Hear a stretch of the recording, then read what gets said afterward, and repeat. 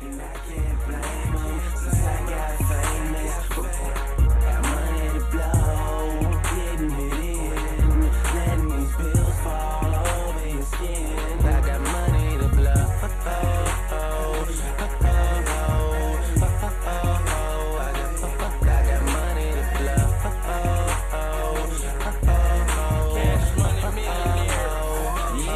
Welcome to Talking Giants presented by SeatGeek. I'm your host, Bobby Skinner, here with my co-host, Justin Pennick. And we've been teasing this episode literally since our first offseason episode of the offseason. And we are going through all of the Giants' pending free agents.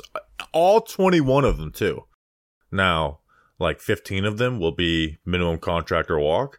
But we're going to go through all 15, and that obviously means we're finally getting our Daniel Jones, Saquon Barkley takes on the books, not changing them, not budging. Justin, how are you? Bobby Skinner, hello.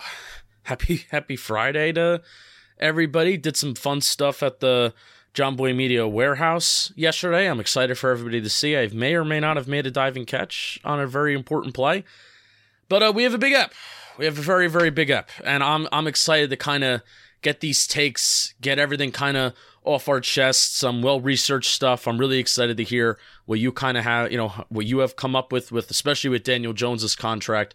And we're gonna get into it, man. I'm really excited for this. You're probably going to spend 13 hours on talking about Daniel Jones' contract. We're going to make up for all the lost time that everyone else, and we're just going to pack it into one episode. So we'll get into all that. First, the Giants did hire a running back coach to replace DeAndre Smith, who went to join the Colts. And they hired Jeff Nixon.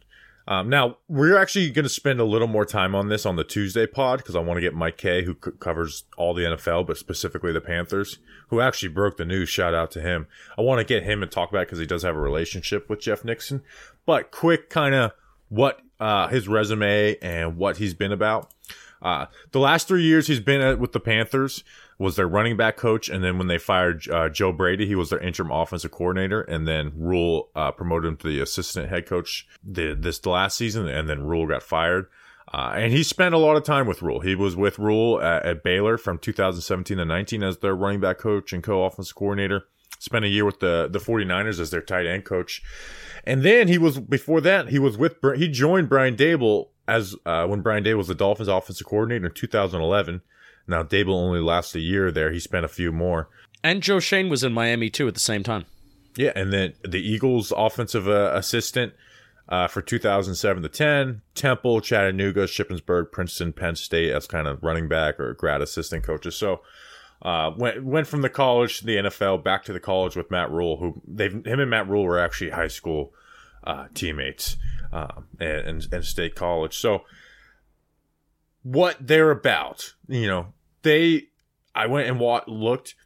They ran just like the Giants, Justin. They were pretty mixed in like a zone or gap rushing team, like pretty split evenly, where the Giants probably went more to the gap than the zone stuff. But the Panthers running game was like revamped this year after Christian McCaffrey even left, actually. Yeah. They had the number 10 rushing offense in the NFL, and they really weren't a great rushing team like throughout with Christian McCaffrey. Obviously, teams play them a little different when they're playing Christian McCaffrey, but it was known like they are a team that just runs the ball, and they did it well with him. And obviously, he was basically, as assistant head coach, he was essentially their run game coordinator, and they did that really well. It's hard to judge a position coach, especially when you haven't been watching him a ton. But he definitely is qualified. He's been around for a long time, and he's been part of some successful rushing attacks. Yeah, Donta Foreman, Chuba Hubbard. I think they've been part of the team. Definitely Chuba Hubbard the last 2 years. Chuba Hubbard, excuse me. I just like calling him Chuba. What's impressive about Jeff Nixon is just that he's been a part of good rushing attacks the last 2 years, and it's been without Christian McCaffrey. That's my main takeaway. You said it, and the fact that he has OC experience, and he was even interviewed for the Cowboys' vacant offensive coordinator position a couple weeks ago too. So Jeff Nixon, don't know much about philosophical stuff. It's tough to know these position coaches fully, but impressive kind of resume and background, and it seems like it's a little late in the game getting this guy on our coaching staff. I like it. Cool. Yeah, like you said, the Cowboys did interview him for their offensive coordinator job. So we'll talk more in depth about him on the Tuesday pod with Mike Kay, hopefully with him. He also has like some connections to a few guys on the staff. So obviously Brian Daboll, like we mentioned, he was an offensive assistant when Mike Kafka was a quarterback for the Eagles. And this stupid ass phone won't stop freaking making noise, even though I have it on Do Not Disturb. He was. You just yeeted that. Yeah, because it's annoying. He was an offensive and special team assistant when the Eagles had Mike Kafka as their quarterback. And then, so this is a more intriguing one. And I'm sure this guy was part of the process. Tony Sperano Jr., who was the assistant offensive line coach for the Panthers in 2021. Well, he was the running back coach, interim offensive coordinator. So those guys were obviously have a good working relationship. And the run game and the offensive line coach are very much intertwined, connected. So we'll talk about him more with Michael Kay. It's hard for me not to call Mike Kay Michael Kay because of Michael Kay. We have a connection there. Yeah. So we'll have Mike Kay on Tuesday. But this episode, we've been teasing it for so long. We are spending it talking about the Giants' upcoming free agents, because for the first time in a long time, the Giants are expected to sign some of their own players, and not just one. Like, it's been one every 5 years. The last 10 years has been Odell and Sterling Shepard, the only guys who have been re-signed. There's a handful of their guys who they drafted who there's a good chance that they're going to be back. So the Giants have 21 pending free agents. Right now, they have $44.8 million of cap space. They'll get another 6.7 when they cut Kenny Golladay. With Leonard Williams, they could get up to as much as an extra 12 mil. So I kind of put it in the middle because I expect there to be an extension there, and I don't know if they're going to get rid of all of that money. So anywhere between 57.5 mil to 63.5 mil. And then for their draft picks, they're only going to need to free up $3.2 million because of the top 51 rule. So they're basically looking at, unless there's some other surprise cuts, $54.3 to $60.3 million in cap space, which is definitely doable. Yeah, there's certainly moves that the Giants can make to do it. It's just a matter of if or when. And Bobby, I mean, I kind of just want to get right to it. Daniel Jones, I think you have kind of like maybe a proposed contract about what you're looking for. I have my little proposed thing. What's the mentality, pros, cons? I mean, take me wherever you want to go. Yeah, so I put together some quarterback contracts in recent years and some in, a few years ago, because there's this idea that there's no middle class for quarterback contracts. There is, it's just that middle class number jumps out at you when you see $34 million or $35 million. But there is a middle class for contracts. So I kind of went through great contracts, really good contracts, and then good contracts for quarterbacks. So the great ones, quarterbacks were Patrick Mahomes, who got 10 for $450. Obviously, that helps out the Chiefs because they locked him up for so long knowing their guy. When that kicked in, it was 21.6% of the cap. When it was actually signed, it would have been 22.7% of that year's. Josh Allen is the other one in recent years. He got 6 for $258. That's an average annual value of $43 million. 23.5% at the date of the signing, 19.1% of the cap when it kicks in. Now, quarterbacks of recent who are really good quarterbacks or were paid like really good quarterbacks. Russell Wilson, at the time, was viewed as a really good quarterback. Got 5 for $242. That's 40.4 average annual value.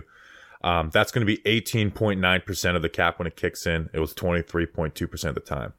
Dak, 4 for $160, 40 average annual value. That'll be 21.9% when it kicked in. It was an unrestricted free agent off the tag. Kyler got 5 for $230. That's 46 average annual value. That's 17.9% when it ends up kicking in, 22% of time. And then Matt Stafford, 4 for $160, 40 average annual value.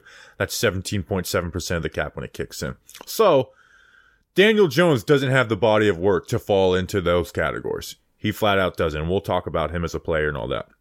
Here's where Daniel Jones is going to fall in the good quarterback contracts. Now, Alex Smith is one that gets brought up a lot. Alex Smith was actually on the low end of this. He got 4 for $68, 17 average annual value. Now, that number doesn't work. Yeah, what's the percentage of the cap? It was 11.8% when it kicked in. And that was with another year that he had left on his deal, so that even makes it less than it actually is. 11.8. You're not going to get down that low. That would be about $30 million. You're not going to get to that point. I think the best one to analyze and look at is Ryan Tannehill, who got 4 years, 118 mil with 29.5 average annual value. That was 14.9% of the cap. Kirk Cousins is also one you can look at. He got 3 for 84. Now his was totally guaranteed. 28 average annual value. That was 15.8% of the cap. What Daniel Jones has going for him is he's younger than all those guys in the good quarterback contract. Like he's 4 years younger than Tannehill, Kirk Cousins, Alex Smith when they signed those contracts.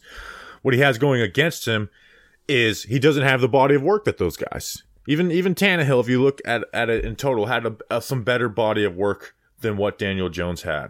So, but I am saying that the contract needs to be between 15 and 16% of the cap. And it's a little tougher because he is an unrestricted free agent. But that number for me ends up at an average annual value of 33.7 to 35.9.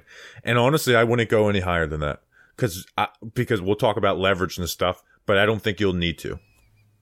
My Daniel Jones contract isn't even like an ideal contract for me, but it's just I'm talking myself into this is a realistic contract for Daniel Jones. That's what I'm doing too. Do you feel better about like extending Daniel Jones, or are you thinking about, man, I kind of want to franchise tag him just because he is unproven? Where are you at now with Daniel Jones and how you're feeling about this, him being on the team, or whether it be an extension or just a franchise tag? How are you feeling now after you did this exercise? I feel like I want to extend him. Okay. And that's for multiple reasons, but also it doesn't stop you from getting a quarterback, which I am actually going to go through like the top 5 young quarterbacks in the NFL and talk about what was the team that's drafted them situation at the time. And something that I think, you didn't mention, because there's so much to talk about with this, and it's boggled my brain doing research for this about just what the Giants can do, what NFL teams can do to manipulate contracts, backload contracts, void years, guarantee, prorated bonus, like all the stuff about contracts that I'm not going to sit here and tell you that I know all about. But there are ways where even if like you're talking about the average annual value being, you're looking for around $34 million, right? That's where you're kind of like 33.7 to 35.9. So that range, That's between 15 and 16% of the cap. But it's not going to be spread out evenly through the 3 years. So that's where the manipulation... Well, no, but the average annual value and then the years. Obviously, it's never going to be spread out evenly. So that's where I come in my brain saying how it's spread out through the years, because we're also competing with extending Andrew Thomas, extending Xavier McKinney, operating just as a football team outside of this Daniel Jones contract. And, if you want to lump Saquon Barkley into that too, that's what I'm really thinking about. It's not so much like I can deal with the higher AAV that I'm comfortable with, but as long as it's manipulated in a way, and I have kind of a proposal here, as long as the AAV is manipulated in a way in a certain year where we can survive and we can get by and then maybe 1 year swallow the bullet, then I'm okay with that. Well, and that's the way the contracts usually get, where it's like there's a 1 year where you got to swallow the bullet. But that's why I think the Giants have enough cap space you can't front load it, but put as much as possible on the front of it. Because I know everyone worries about like the Thomas extension, the Dexter Lawrence extension, but similar to those probably aren't going to be front loaded. It's just the way contracts work in the NFL. There's very rarely are big money contracts front loaded, because guess what? We'd rather deal with that then and be able to build a team as it is now. So the Thomas and their contracts, they actually don't worry me a ton, because those will be dealt with when you get to them. And I don't think Daniel Jones or Saquon Barkley's contract affects those by much. All right, cool. The Giants will not have to walk away from a really good star player because of Daniel Jones or Saquon Barkley. Okay. And on their team. In free agency they could, but that's currently on their team. I don't think that it would. So I don't think it has much to do with the Thomas, McKinney, Dexter Lawrence deals, because those guys have years left on their deal. So like Thomas has 2 if you include the 5th year option, and those guys' contracts will be backloaded as well. Right on. But I would play, and so this is where leverage comes in the possible. Daniel Jones is an unrestricted free agent, meaning other teams can sign him. But honestly, Justin, other teams can't sign Daniel Jones because teams around the league are preparing their free agencies, their trades, like Daniel Jones is not available. Because guess what, Justin? Daniel Jones isn't available because the Giants will use the franchise tag. I don't want them to have to use the franchise, but the Giants will use the franchise tag if they're not able to get a deal done before that deadline. So other teams are not preparing. So there's not going to be the Saints going after, the Saints aren't going to be preparing to go get Daniel Jones. The Jets aren't going to be preparing to go get Daniel Jones. And then other QB needy teams are going to be probably looking to go through the draft, and there's probably 4 first round quarterbacks that are going to be drafted. And here's the thing is I can't get to $40 million. I cannot. He does not have the history, the body of work to get what the 17 point, the Stafford Kyler range. He does not have the body of work. He was not drafted by this GM. Now, for his leverage, he is young, 26 years old. So when I mentioned Tannehill and Cousins and Alex Smith, those guys were 3-4 years older. Those guys also weren't unrestricted free agents. Cousins was, but Cousins got a fully guaranteed contract. Jones is not going to get that. But I think the Giants have a lot more leverage than people realize. Yeah. So what do you think the deal could look like? I would say so. I said up to 35.9. Yeah. I wouldn't go. I don't think you have to, and I wouldn't go over $36 million. And now, how you spread it out with years, I kind of landed at 4 because here's why: Daniel Jones had a good season in 2022. Daniel Jones was not as bad as a quarterback as people thought he was the 3 previous years. Really, the only time he's been just a bad quarterback was the first half of 2020. But he was in the Jason Garrett offense. His rookie year, he had turnovers. But he doesn't have the body of work to get that big... Where was I going at the start? I lost my train of thought. Well, I'm talking about Here's why. Because the Giants played a very, very, very conservative offense. And this is now 3 years in a row of a conservative offense. Now, Jason Garrett, obviously that was schematics. Now, it was schematically that way this year. But they started out not doing that. The first 3 weeks of the season, they were trying to sit in the pocket. We're going to take chunks down the field. That was part of the offense. And then it got changed. It got changed to running play action. And then at the end of the year, the quick drop back. And Daniel Jones operated that really well. But his only flaws, and I'm talking only flaws, is there was a play here or there where he should have either taken a deep shot. Actually, it was less deep shots, and it was more sideline between 2 zone defender shots. Those were the ones. And that is what keeps me from being a little hesitant and saying, and going all in and being like, let's make this a 5-year deal. No doubt this helps the team. Because after 3 years, we can't really point to the rookie year anymore. I have trepidations that do we have a just, now he is a conservative quarterback. The same way a guy like Alex Smith was.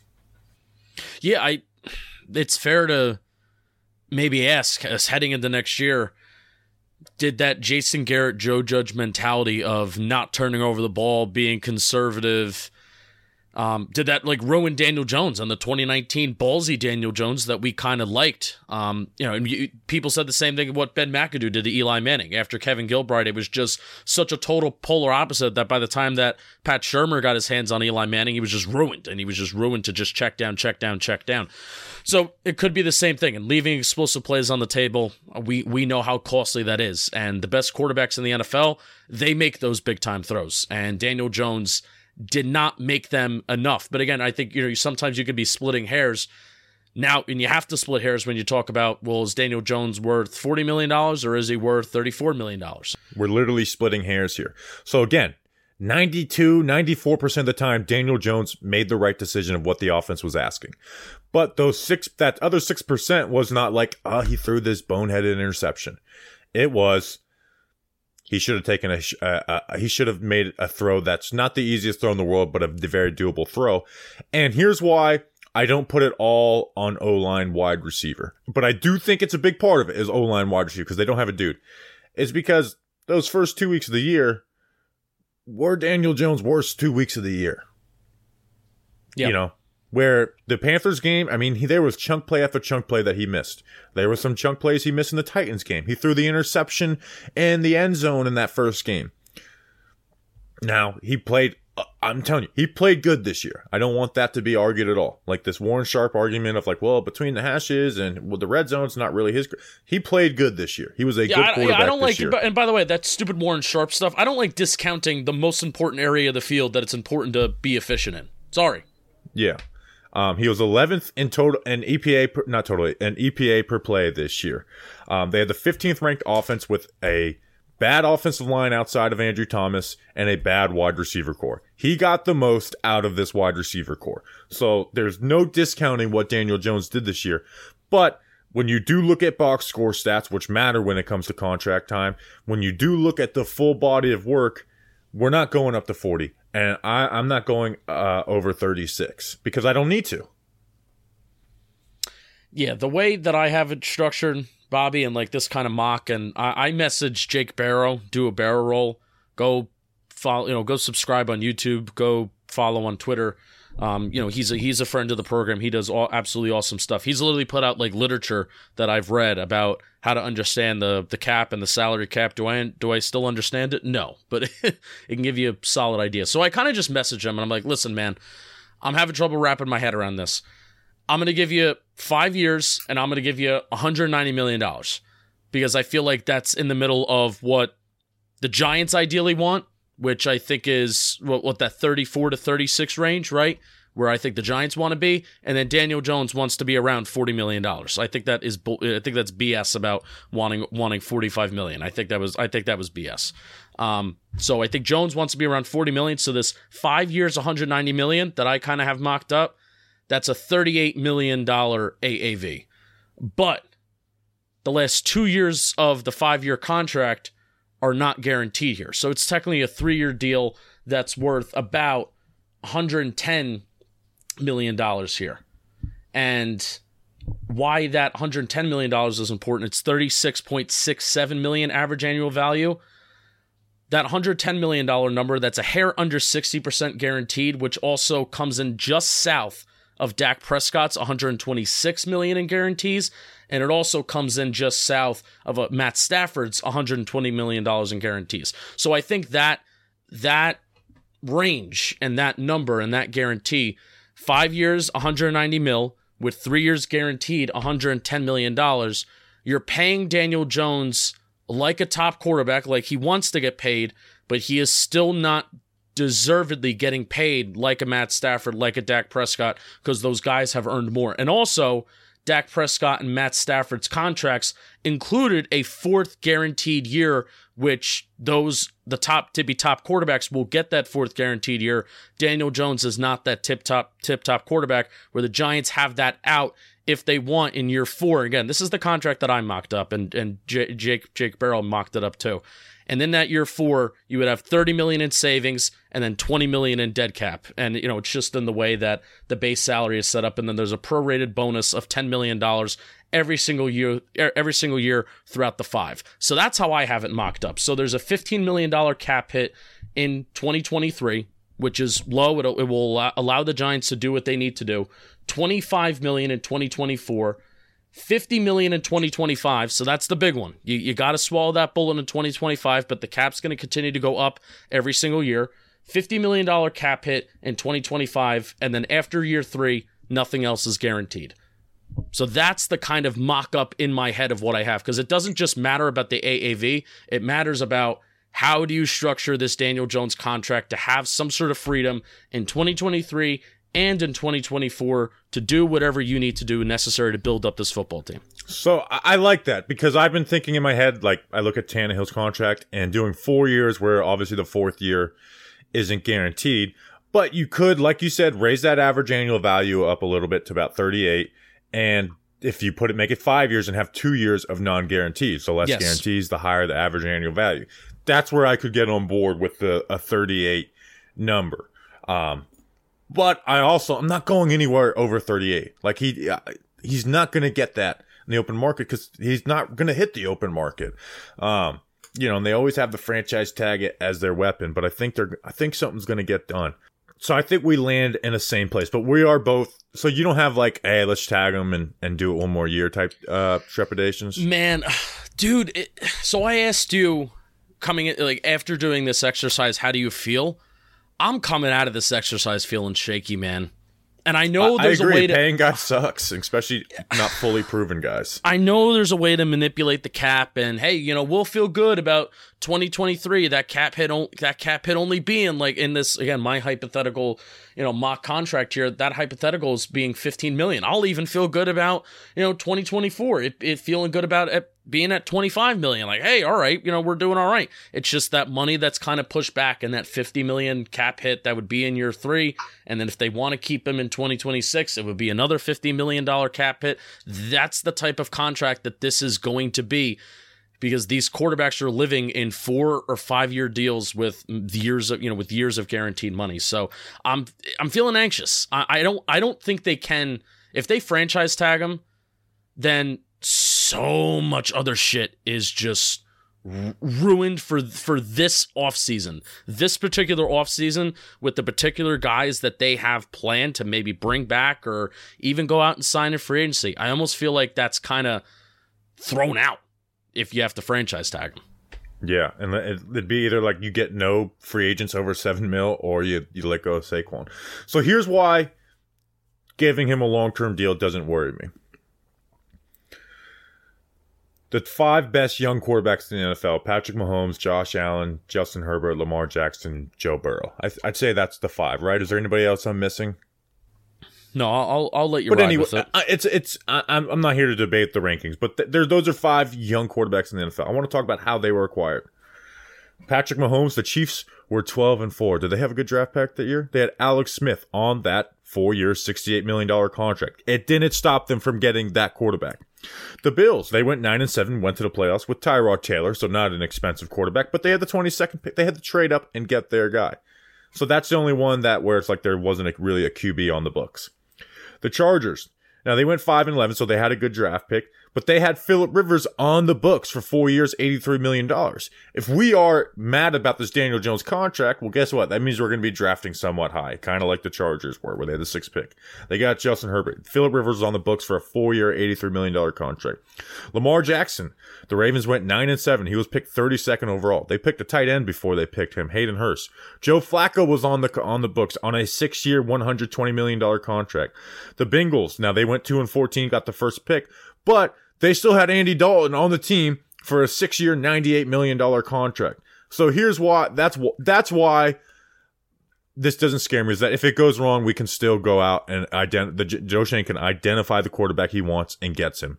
Unless you need the 1st or 2nd pick. But how often do we see that the best quarterbacks aren't the 1st or 2nd pick? Yeah, and also at the end of the day, this team needs to draft well, and Joe Schoen needs to draft well. And why Joe Schoen's tenure will be a successful tenure is how he drafts. And at bottom line, that's how good football teams are built. That's why back end of the draft teams like the Chiefs every single year, like the Bills, insert good NFL team here, they continue to get better, having picks, 20 and south, 20 and under, by just drafting well. And that's what they do, because they have good process, they have good teams.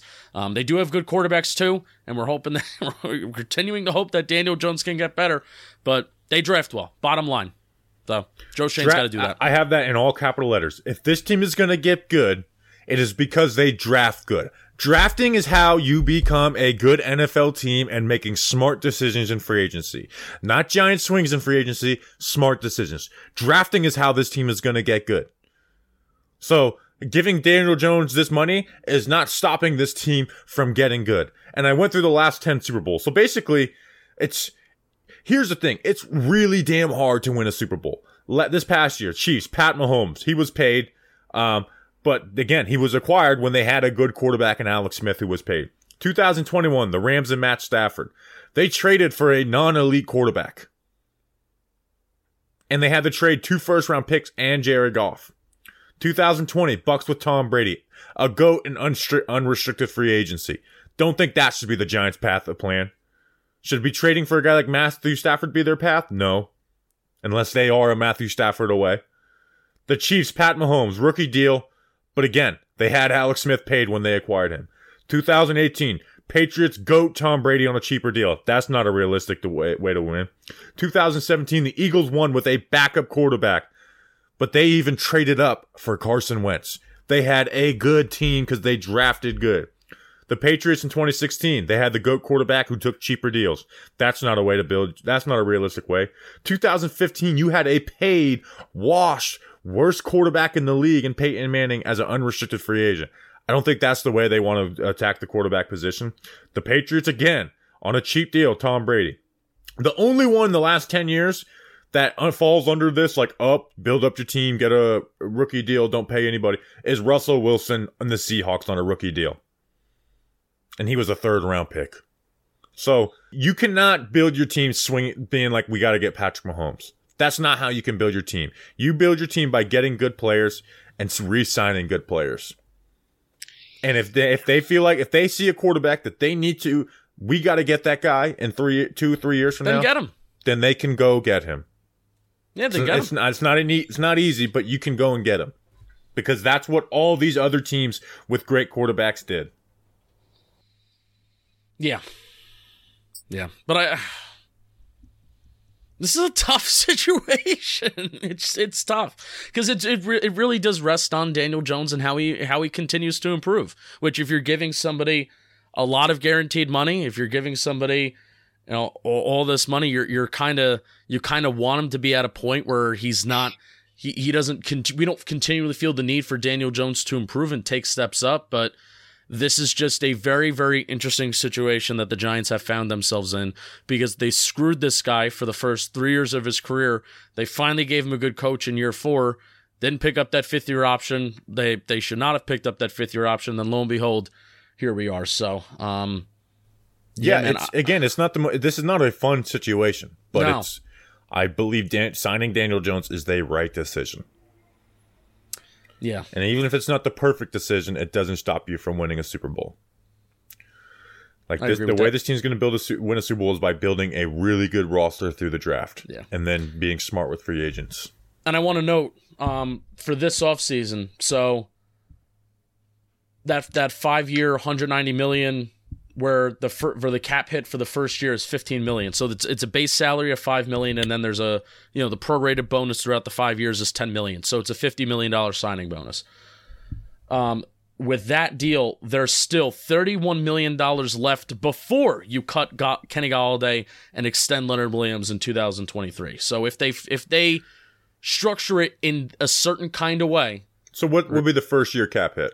The first year cap hit in this hypothetical 5-year 190 / 3-year $110 million guaranteed for me and Jake Barrow, do a barrel roll. The cap hit would be $15 million the first year. See, I would like to bump that up a little bit because I think it's doable to bump it up. Because if you just cut if you're able to cut like half of the cap space that there's 12 mil of cap space the Giants would save if they cut Leonard Williams. If they extend them and get half of that, they're at 54. I think you can live at having $30 million of cap space for the rest of these guys and to sign a guy. Because, again, contracts are backloaded. That's just the way reality is. So I would like to get it up as much as possible the first year. Yeah, so they can really manipulate and backload stuff by changing around like the base salary, right? You know, making it like I have $5 million, $15 million, and then $40 million for 3 years. The prorated bonus, just make that signing bonus, bump that signing bonus up, and then the prorated bonus, the amount of money that you're getting each year that's attributed to the signing bonus that you have, I'm willing to even make that prorated bonus like around $12 million. And that's a way to kind of just evenly, you can put that money in early and then also kind of evenly just distribute that money. And then that takes pressure off the base salary too. So something we also didn't mention is void years, which you don't start a contract. Well, you don't try to start a contract with void years, but that is something you can add down the line. So I think people will look at Spot Track and they'll look at hindsight contracts. Like I actually, Entertainment was getting heat on this because he was talking about Alex Smith and they're like, well, his highest cap hit was 11.3%. Wasn't like, well, it's like, well, when you add stuff, like when you look back at it, it actually, no, it wasn't Alex Smith. It was something else. But when you look back at contracts and you see the percentage of cap, it's not always telling the story because of things like void years. So, are we ready to move on to Saquon Barkley? I mean, we literally spent 30 minutes on Daniel Jones. Like we said we would. It's just making me. It's an uneasy situation that we are really trusting that Daniel Jones needs to continue to take a step up, especially in the explosive play department. And this is also the coaching staff trusting Daniel Jones too. If you're going to pay your quarterback this amount of money, we can't have the hand-holding kind of BS that we had from weeks 1 to 12 last year. Now, even weeks 13 to the postseason, to especially that wild card round, it was hand-holding, but I don't mind hand-holding a quarterback as long as it just matches up with their strengths. I kind of feel like that's the game. Like the complicated offenses, like I don't need a complicated offense. It matches the strength of the receivers too in the offensive line. It matches the strength of the but we don't know if we don't know if Daniel Jones' strengths of 2019 is also the strengths of Daniel Jones of 2023. We don't know that, but we need to find out. And this coaching staff needs to mix and match what we saw last year, the efficient play, the methodical play, early down pass efficiency. I mean, and all that. I don't need my average depth to target on first down a tremendous amount. If in fact, I don't want it a lot because I want mistakes limited on early downs. I want scheme being the reason why on early downs that guys are getting open. We're getting yak. We're moving the ball methodically down the field. We're avoiding third down. And then the explosive plays will come. But that is what needs to come for this offense, this coaching staff, to trust Daniel Jones if you're going to pay him that much money. And then Daniel Jones, whenever there's an opportunity, especially on that sideline, and there's a receiver that's running open, and especially if we're talking about a receiver that we draft in the first round or we trade for or we sign, whatever, you got to trust that guy to make that play. And it is an uncomfortable situation that we are, instead of talking about Daniel Jones doing this in year 2, we're talking about him doing it in year 5 when he's getting probably a 4 or 5 year deal that is close to $200 million. Yeah, those throws are literally the only thing that keeps me weary. It's like, what happened there? What happened there? Because it's like when you look at like they didn't throw the ball deep, but there was not very many times where Daniel Jones passed up deep passes. A few here and there. But it was those sideline shots were the ones that he kind of consistently passed up at times. Why don't you read an ad, then we'll talk about Saquon Barkley. Yeah, we'll talk about good old Saquon Barkley, which, I mean, honestly, at least in my opinion, I think it's a much simpler conversation.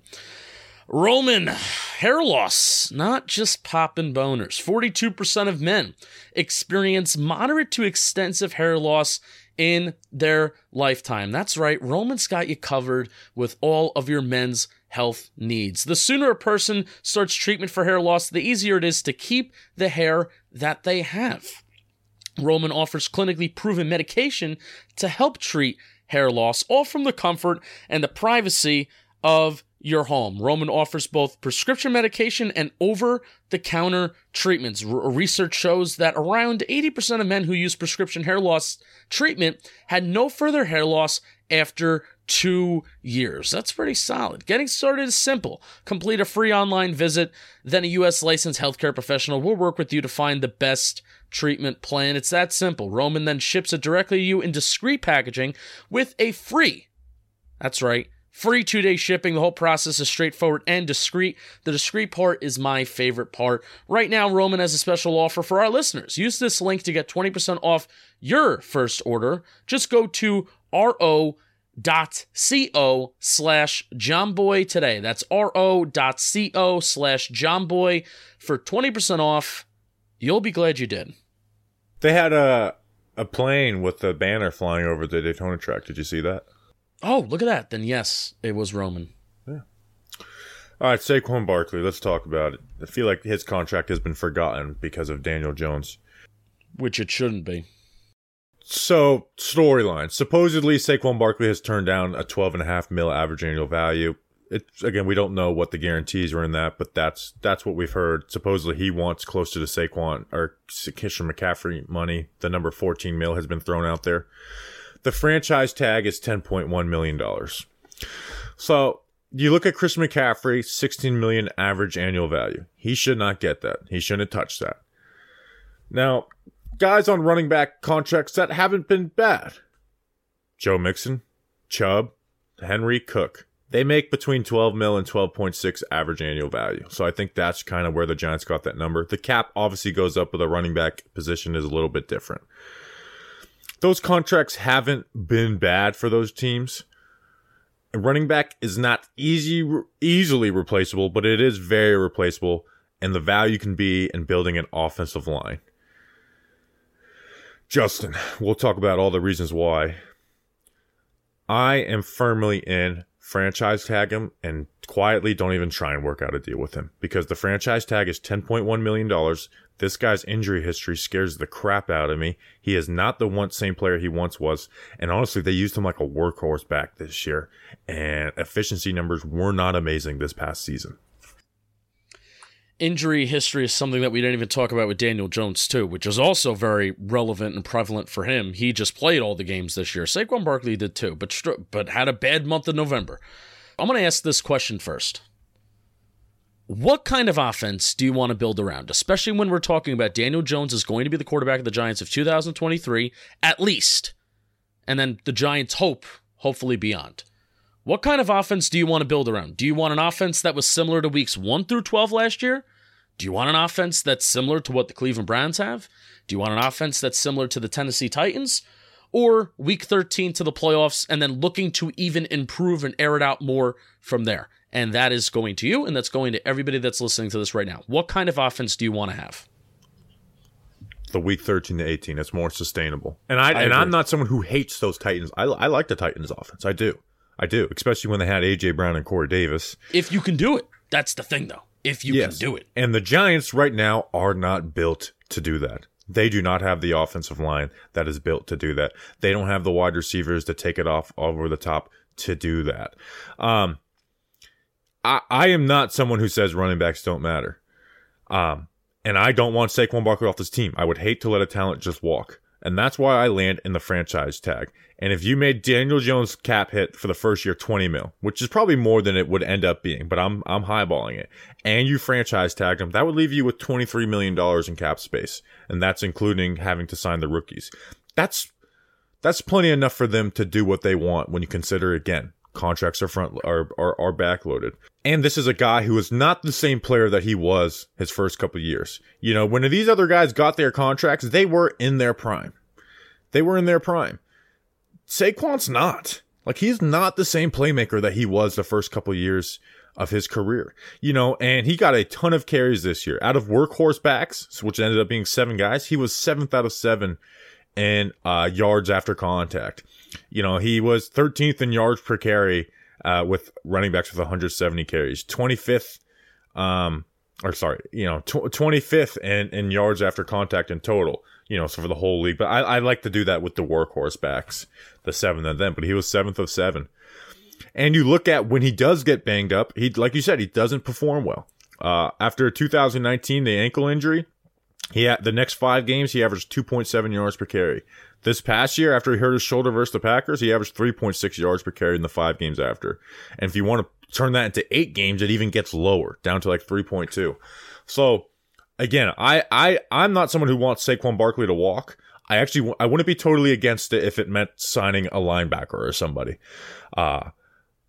But I think you can franchise tag him and keep some guys, and also maybe make a splash linebacker signing. All right, let me say the thing that's going to get I guess people mad first. Don't care, just say it. If Daniel Jones is franchise tagged, I'm letting Saquon Barkley walk. Oh, that's actually like it's. You basically have to let him walk if you franchise tag Daniel Jones. Okay.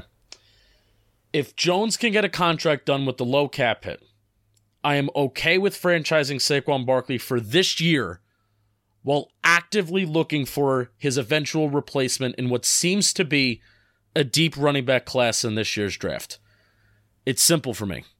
Seeing how Barkley declined in the month of November, seeing how he doesn't have the same explosivity as 2018, I prefer for this franchise tag to be the start of moving in a different direction.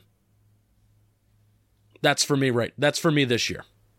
I kind of agree. I would view it as what the Steelers did with Le'Veon Bell. And listen, I understand there's more factors of he's the face of the franchise, blah, all that stuff. I understand that. So, but you cannot ignore not just the history of the running back position. And there's bad faith arguments made with that because, like I said, the Mixon, Chubb, Henry, the Cook contracts, those haven't been bad for those teams. Even though Derrick Henry's also built in a lab, by the way. You can maybe even say Chubb is the same-ish, but Chubb also plays behind a great offensive line. Right. The volume that Saquon Barkley got this year, and throughout his entire career too. Even in 2018, it was a lot. It was a lot of carries that he got. It was a lot of touches. Even think of the receptions that he had in 2018 as well. Despite even missing a year, this dude has taken a lot of hits, and he's suffered some injuries that have slowed him down, and even not missing a single game this past year. There was something that slowed him down in the month of November.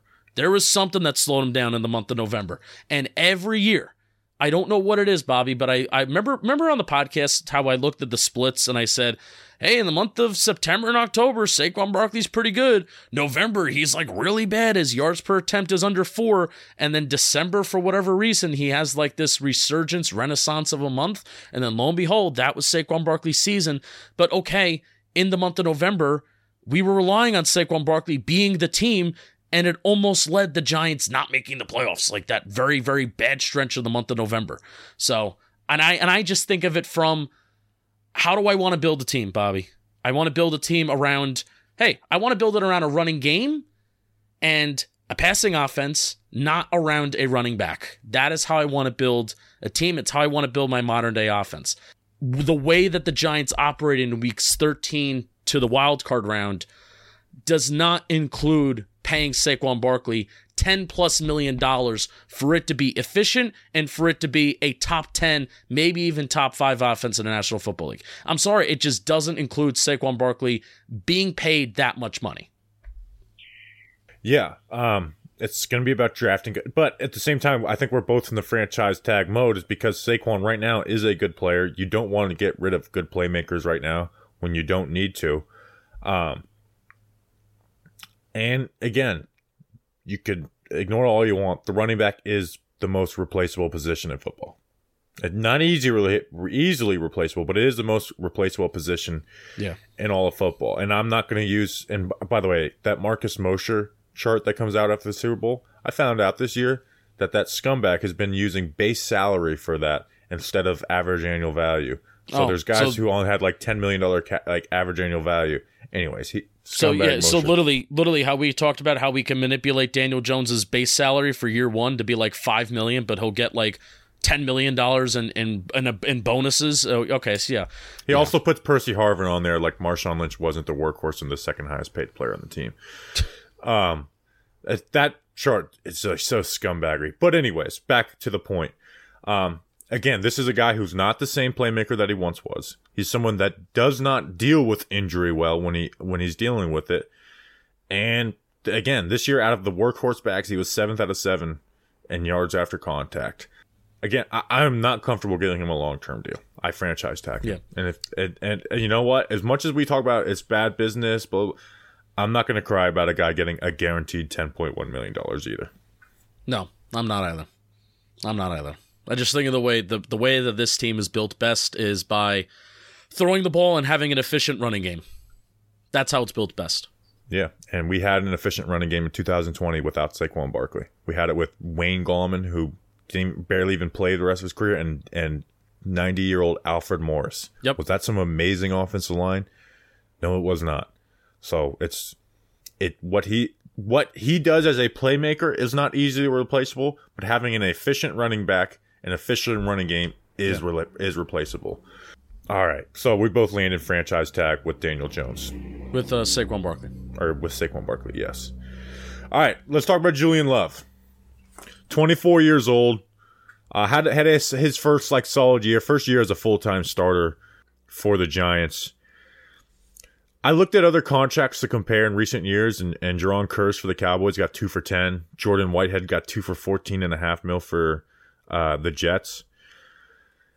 Justin, for a guy who struggles playing deep safety, and even in the box, he's not an amazing player. He's just a solid player. To keep Love, I think it's got to be around the 2 to 10 million, like 2 for 10 type deal. Like I think it can't be like the idea that it could be 10 mil is crazy to me. He's just not that guy. Like Jabril Peppers signed Jabril Peppers. Like if we're paying a safety 10, like bring a guy like Jabril Peppers back, like who had a good year for the Patriots coming off a torn ACL and is undoubtedly better player. Like. And I get Julian Love means a lot to the team, but 2 years, $10 million is fair for Julian Love. And reasonable. I agree with that. And I know these, we were talking pre-show. I know these contracts were done, a couple years ago, but Tyrann Mathieu and Jordan Poyer are making close to $10 million per year. I don't think Julian Love is that kind of player at all. So now that, we finally got to look at the safety contracts and what they're getting and knowing Julian Love's strengths, I'm feeling much more comfortable about maybe getting him on an affordable deal, kind of like the one that we thought that maybe we can get him in preseason as this, Yeah, we should have extended Julian Love. That I will say, that was a mess up. Julian Love was a solid enough player to try. Yeah. And maybe they did try, and Julian Love said, I want a year as a starter, so maybe. But here's what I'll say. I hope that they tried to work on getting an extension for Julian Love before the season, because we said it on his PPP, is you need Julian Love's on your roster, and he should be back.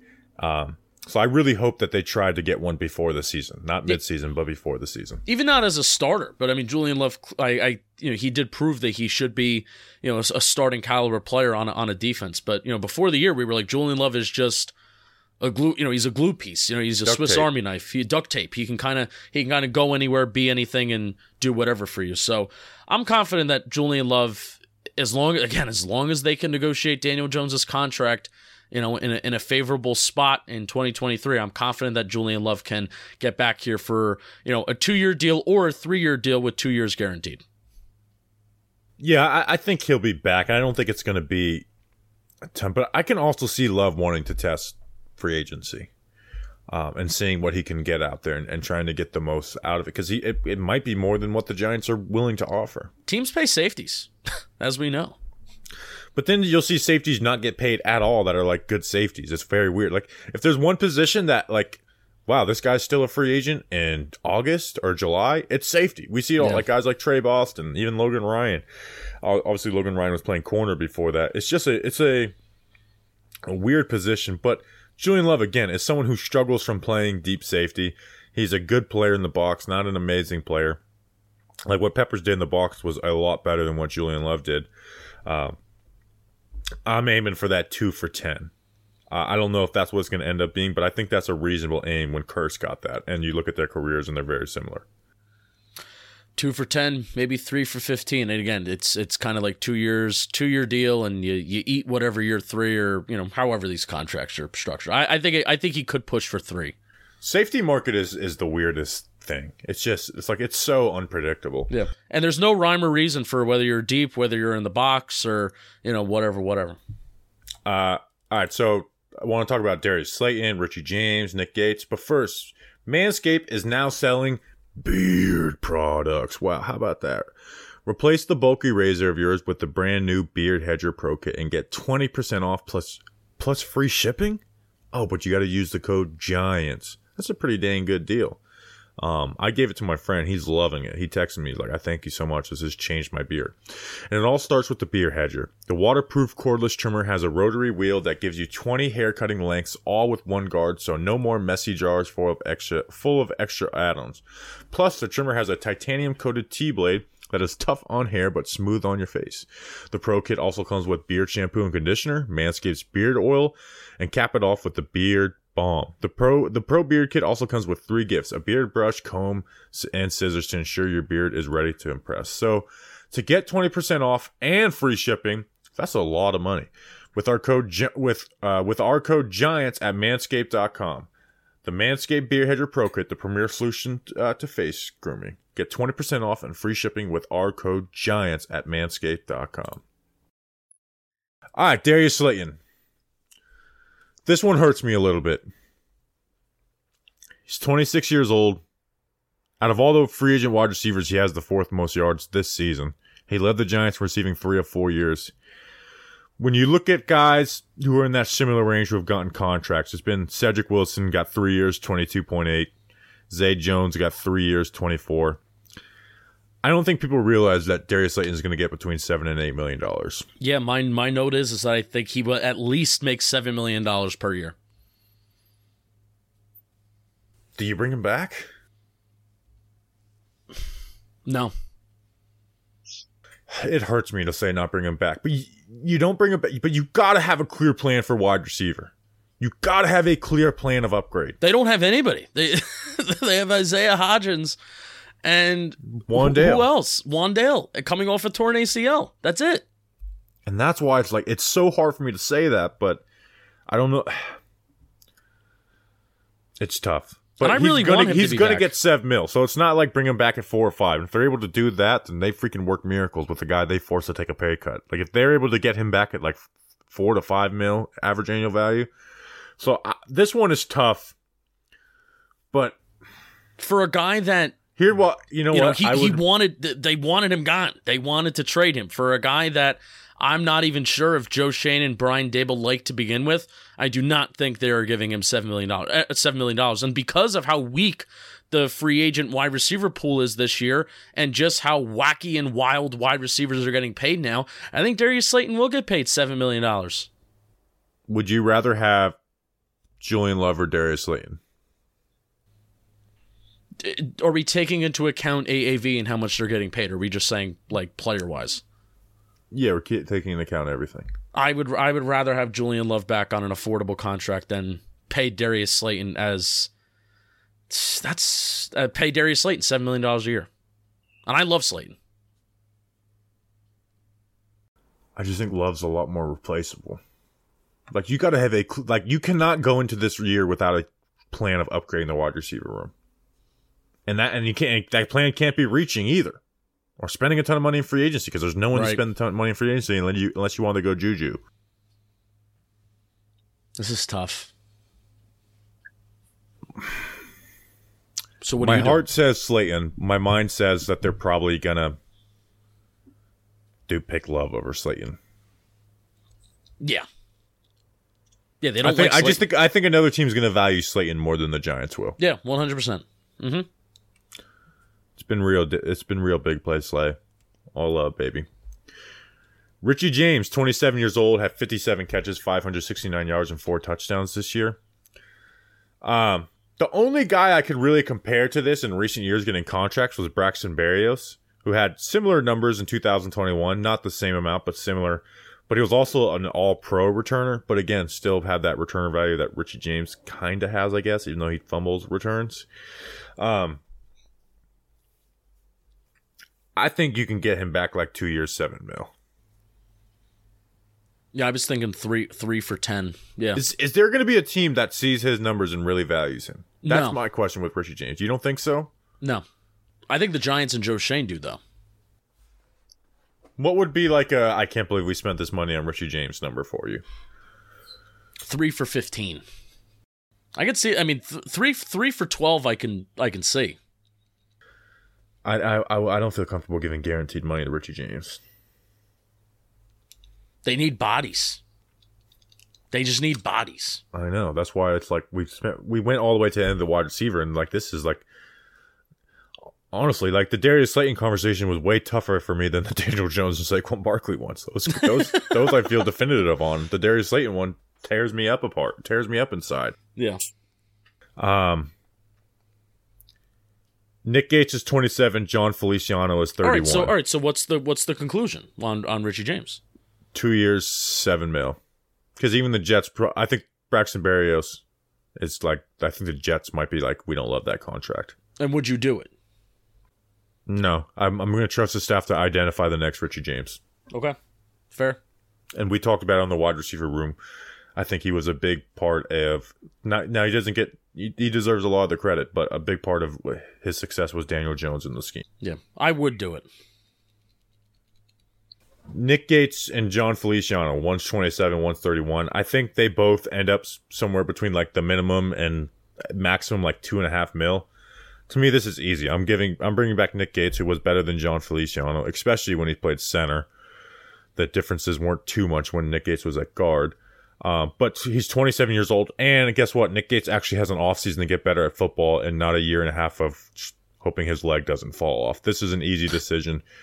I'm really hoping they don't play favorites and pick their guy in Feliciano. Nick Gates should be back on the Giants. Not even slating him to be a starter, but he should be on the Giants. Depth matters. Yeah, I agree. Nick Gates is younger too, right? Yeah, he's 27. Feliciano's 31. You don't think John Feliciano would go and try and find another spot where he thinks he can start for a year and maybe get more money? I think that's possible. Yeah, maybe. I mean, he got $2.5 million last year. That could happen. But I also don't... Yeah, I guess that could happen. Feliciano had some good win rate numbers. And he did. Feliciano could get one of those weird, like, bigger contract than you expect type guys. Yeah, I could say, and in all fairness to him, he did finish the season better than what he started. And I think you've been one to say it's of course when we started calling for Nick Gates and Nick Gates started to get healthy, that's when John Feliciano started to play better. So yes, which was very. I mean, I was happy Feliciano was playing better, but it was like for my argument.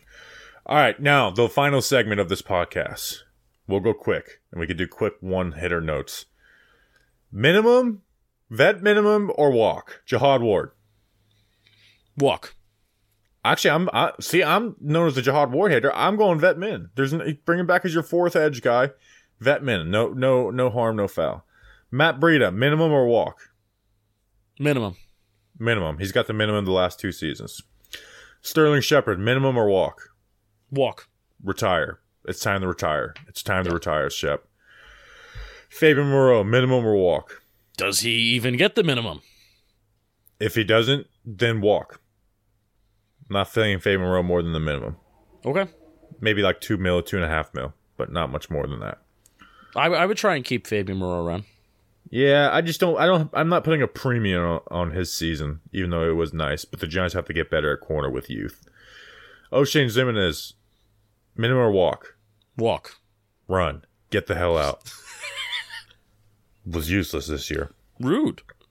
Casey Kreider.